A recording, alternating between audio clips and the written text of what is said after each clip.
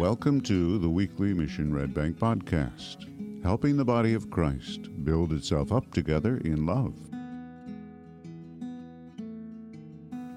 So, 8 or so years ago, my sister and her husband came to town to watch Katie perform in the Nutcracker. And I remember that after one of the performances, we went over to Taco Mac to have dinner. And we were sitting in this area back toward the back of it. And while we sat and visited, Caleb, he was around 8 years old then, he asked if he could walk outside and play in this little fenced-off area that was right outside a door, all glass. We could see him right there. And so we told him that was fine as long as he wore his coat and stayed in that area because it had started snowing. There was snow accumulating around at that point. So he did. And after a bit, he came in and he asked if I would come out and meet someone. And I looked and I saw a person sitting on the curb in the snow. And Caleb had apparently started up a conversation with this person, learned that they had some needs, and came inside to get his dad to come and help. So I go out and I meet the person. And I began to learn of some difficulty that they're in. And after a few minutes, they looked at me and said, is there any way you think you might be able to help? And as I'm processing what I'm hearing, I can feel Caleb's gaze fixed on me. And as his gaze was kind of boring through me, it felt like a moment when I could stand or fall in my little boy's eyes. So I told the person I needed to make a quick call to pursue next steps of being able to help them. I was on staff at a church, and we had a systematic approach to these kind of situations that we were all asked to walk in. So I did that. And as I called to get the ball rolling, my son began to ask me why we couldn't just take care of the situation right now. I tried to encourage him to trust that that was what I was trying to do, but to him the process looked like it simply kept a person on a curb in the cold for longer than was needed. The eyes of a child, the heart of a child. So I made the call, I connected with someone, they came, met the person, and then ended up taking them to a motel where they got a warm shower, a warm room, safe for an evening. That's kind of the way that story went. Honest confession. I honestly doubt I would have seen them or done anything if my son had not called them to my attention. I would have missed them. I really believe that because I didn't see them. And looking back on this story, I started to wonder how many people in need do I miss, avoid, hurry past in a day, in a week, in a year, or in a lifetime? Because I'm pressed for time or so focused on what I'm understanding and defining as most important right now. Now, whatever that number is, as I began to think about that, I started thinking about this. What does Jesus think of my missing, my avoiding, my hurrying past? Does Jesus call that loving? And before you think I'm oversimplifying a complex situation, I want to give us just a few short quotes from our book, our Lenten study, The Unhurried Life, An Unhurried Life. And I want to pray, and I want to look at this passage together. Listen to these quotes. Our Lord and Savior directs us to care for the person who is actually crossing our path. Proximity provides an opportunity to love. Here's another one. Love stops when it encounters human need. Love doesn't just walk by. Love makes time to investigate and serve. And then this one. Hurry glances. Love gazes and often stays and acts. Let's pray. Father, I pray that the words of my mouth and the thoughts and the meditations of each one of our hearts will truly be pleasing to you, Jesus, our rock and our Redeemer. Holy Spirit, teach us and make us more like our King. We pray through his name. Amen. So in our gospel reading, we heard this story where Jesus is replying to a Jewish lawyer who's trying to work an angle, protecting and promoting himself. Whether you see that or not, I hope to show it to you. When he was asked, "Who's my neighbor?" Jesus looks at him and tells him the story of a man who was robbed on a road and how two people that this attorney would have deemed upstanding, respectable people pass by this man. And then someone this attorney would not have thought well of stops and takes care of the man. That's the story that Jesus tells, and then asks him, which one do you think proved to be a neighbor to the man? Now, if you go through and try to break down all of what Diane read, that's a real simple overview, but I want to get to a couple of nuggets in here, okay? Stay with me. In the context of the parable, the lawyer is trying to put Jesus to the test, asking him what he must do to inherit eternal life. This is a very hot topic in the culture around Jesus in that day and time. Still a hot topic, but in specific, that's what's happening here. And Jesus looks to the attorney and he says, "What's written in the law? How do you read it?" That's not postmodern relativistic response. There was a debate that was going on in that day and time. There were basically two lead horses in this debate. What must you do to be faithful in following Yahweh? One side of the debate said you have to love God with everything and you have to obey the law. The other side tweaked that a bit. Love God with everything and love neighbor as self. Now, Jesus actually subscribed to the latter point of view as a rabbi. He believed that the scripture taught, that he had written, that you should love God with everything and love neighbor as self. And the lawyer says that back to Jesus, and he confirms his answer. Jesus says that's right. But then the lawyer reveals his real intent.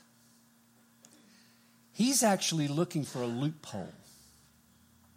He's trying, in the question, who is my neighbor?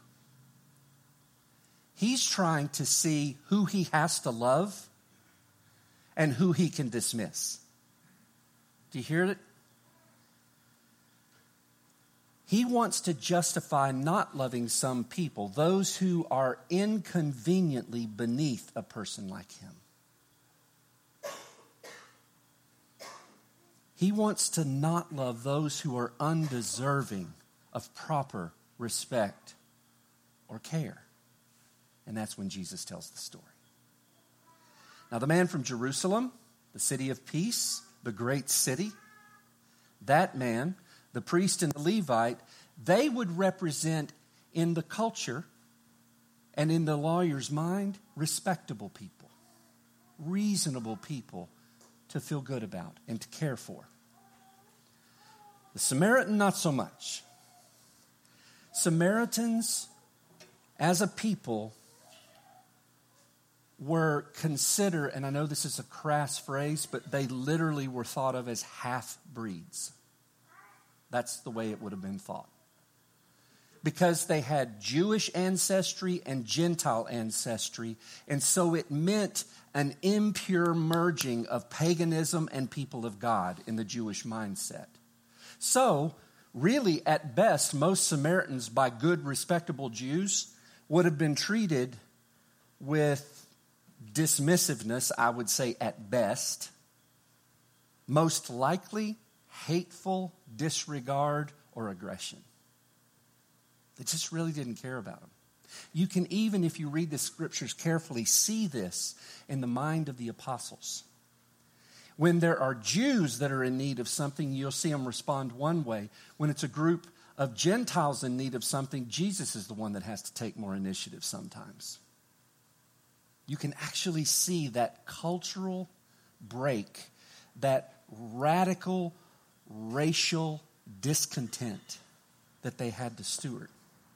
Now, Jesus tells this parable and shows the lawyer, he can't escape it in the parable, that this Samaritan, this, in their thinking, half-breed, disrespected person, less than person, has actually shown himself to be the only person in the story who shows real loving kindness or mercy. The respectable folks don't.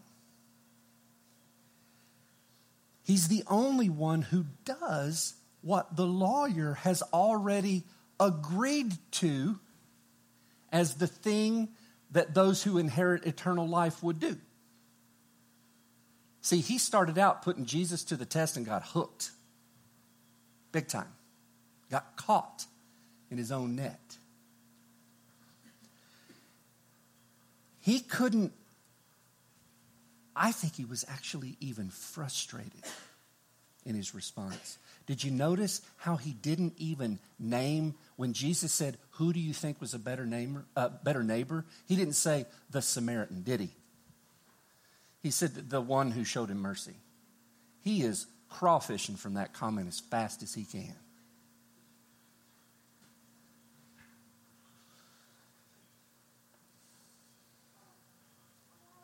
He did not want the person who he would have categorized as not respectable, less than, to be the hero. But in this parable, Jesus shows this person as the one who actually does what God is doing. And when the lawyer is completely caught in that moment, and he answers the one who showed him mercy, Jesus didn't waste any time. You go and do likewise. He didn't say it explicitly, but he said, go be like the Samaritan. Guy probably couldn't have handled the latter comment. So here's why I bring all this up. As we look at slowing down and discerning a less hurried, more kingdom-oriented pace in life, I want to ask you something. Hearing this story, can you discern maybe a bridge between what Jesus is dealing with this guy in our lives today, where it might be applicable for us?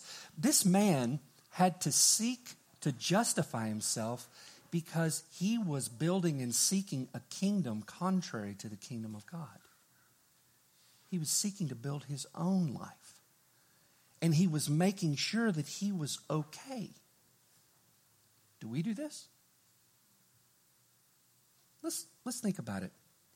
What does the pace and trajectory, the pace, tempo, and trajectory, direction of our life reveal? Well, I'll tell you what I see in myself and in most of who I know. I've noticed that the pace and trajectory of our lives often reveal us to be hurried and self-focused. So it's one of the more convicting messages I've written in a while, just so you know. Hit me between the eyes. See if you agree. A hurried, self-focused life often struggles to slow down enough to really see others. So, as a result, many needs easily get passed over and go unnoticed. A hurried, self-focused life, get this one, values efficiency and effectiveness over. Not saying those are bad things, but we often value them more than the cumbersomeness of stepping into another person's struggle, especially when doing so is costly. A hurried, self-focused life is more concerned with self-protection, self-promotion, and comfort than being open to lose for another's benefit. We're fidgeting a lot. Did y'all notice? Me too. When confronted or convicted, the fidgets start.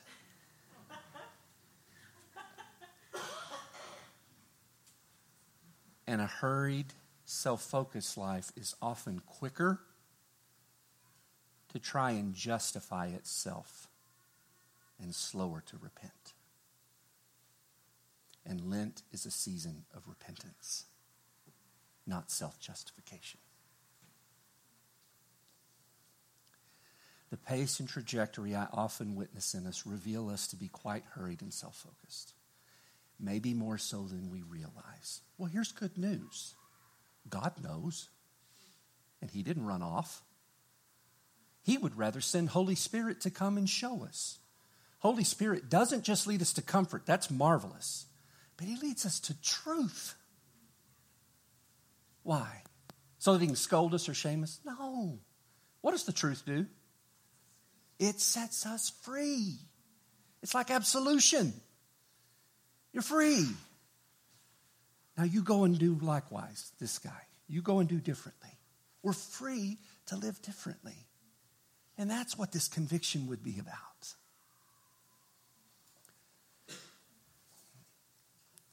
In the letter to the Ephesians that St. Paul wrote, listen to what he says. We are God's workmanship, created in Christ Jesus for good works, which the Lord has prepared beforehand that we should walk in them. There are things that God set apart. I've referred to this as T-ball before. It's coach pitch. God is like making it as available and doable as possible without like moving the puppet strings on us. He's setting it all up there. And He's inviting us, calling us, commanding us even to be about it. What are these works? Do you think it's possible that we might be missing them? That we might be racing past what God is putting right in front of us? We need to slow down and take time to discover and align ourselves with what God is doing. Like Jesus said, I do what I see my Father doing. How did He discern that? He slowed down and paid attention. Here are some pointed questions I want to give us, and these are diagnostic, okay? These questions are meant to lead us, if we answer them honestly, to help discern whether or not we're hurrying past the good things God intends for us. Here, let's try this. Do you ever find that sometimes your pace of life harms another even when what you're doing is intended to help them? I'll tell you how I do this. When my family is looking for time with me, and I remember this before I was a preacher too. So for those of you who are like, well, you're weird. I just want to say that I used to be a therapist. I used to do different work.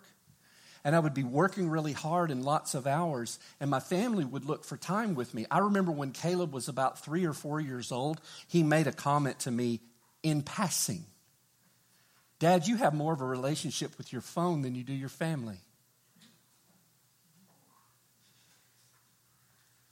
Yep. My labor in hoping to provide for them and care well for them was leading me away from them. And I was hurting them. Did I want to? No, but I did. Here's another one. Am I ever more concerned with being efficient in managing tasks or maintaining certain principles to the point that I'm willing to be unloving toward others to accomplish my goals?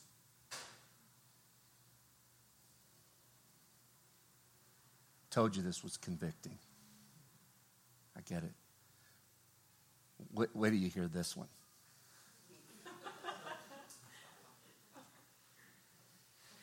If I had to lower my personal standards of productivity in order to be more loving, would I be willing to? And the reason I feel okay to ask that, I'm not lobbing grenades from the cheap seats. God said, in the end, we're going to be judged for something. And it is not productivity. It is not efficiency. It is whether or not we loved him and loved neighbor as self. We cannot escape that judgment. It will come. And answering these questions might help reveal to us whether or not we are saying one thing but actually living that we have a higher commitment to something other than loving God unstoppably and loving neighbor as self. By the time I was writing this part, I didn't want to preach this anymore. It was so convicting. That we're possibly hurrying past that for which we were created, reaching for an elusive ideal that will leave us and others committed to less than what we were made for in the end. And the kids will scream at us. I've told this story in here before, but I'm going to tell it quickly again for those of you who haven't heard it. A young single mom working childcare during the day. This was back in Texas. She comes home at the end of the day, brings her boy home, and he's so hungry. And she's trying to cook dinner for him, but she can't get it done fast enough, so she looks over and there's a Domino's box. She opens it up, and there's leftover pizza crust in there from the day before. So she's got him in his high chair, and she just gives him a piece of pizza crust. And he starts gnawing on this thing like a dog on a bone, right? She gets the meal done, puts everything together, then takes it over to him and takes the pizza crust. And you know what happened. He freaked out. He had no concept of giving that up for the good thing she was bringing. Followers of Jesus, God has created us to do things. He's called us for things, works, that no other people group are able, they can't attend to it. There's no other people group that will attend to the things intended for the church. It's only the church. It's only the church. There is no one else. It's us. I believe that Holy Spirit is calling us to see how we're trading what our Father has in mind for something else. How we're missing the rich goodness that He's bringing to us, that He intends to use us to bring to the world. How we're missing it because we won't let go of our pizza crust.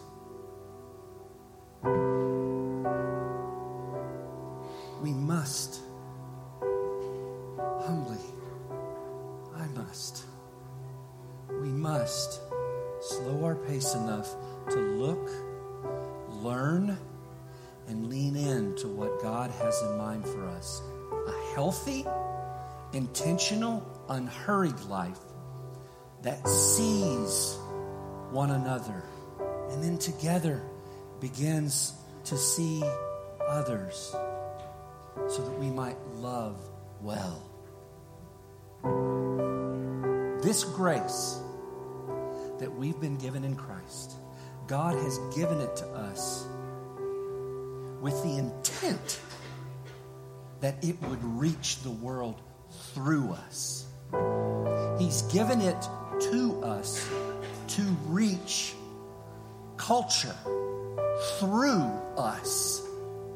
There is no one else to do the job. Slow down. Humbly. You can say it to me. I don't mind. This convicts me every bit as much as it does anyone, I promise. Slow down. Look. Listen. Learn. And lean in to what our Father is doing. Let's do that. Amen? Amen. You've been listening to the Mission Red Bank podcast. Thanks for joining us.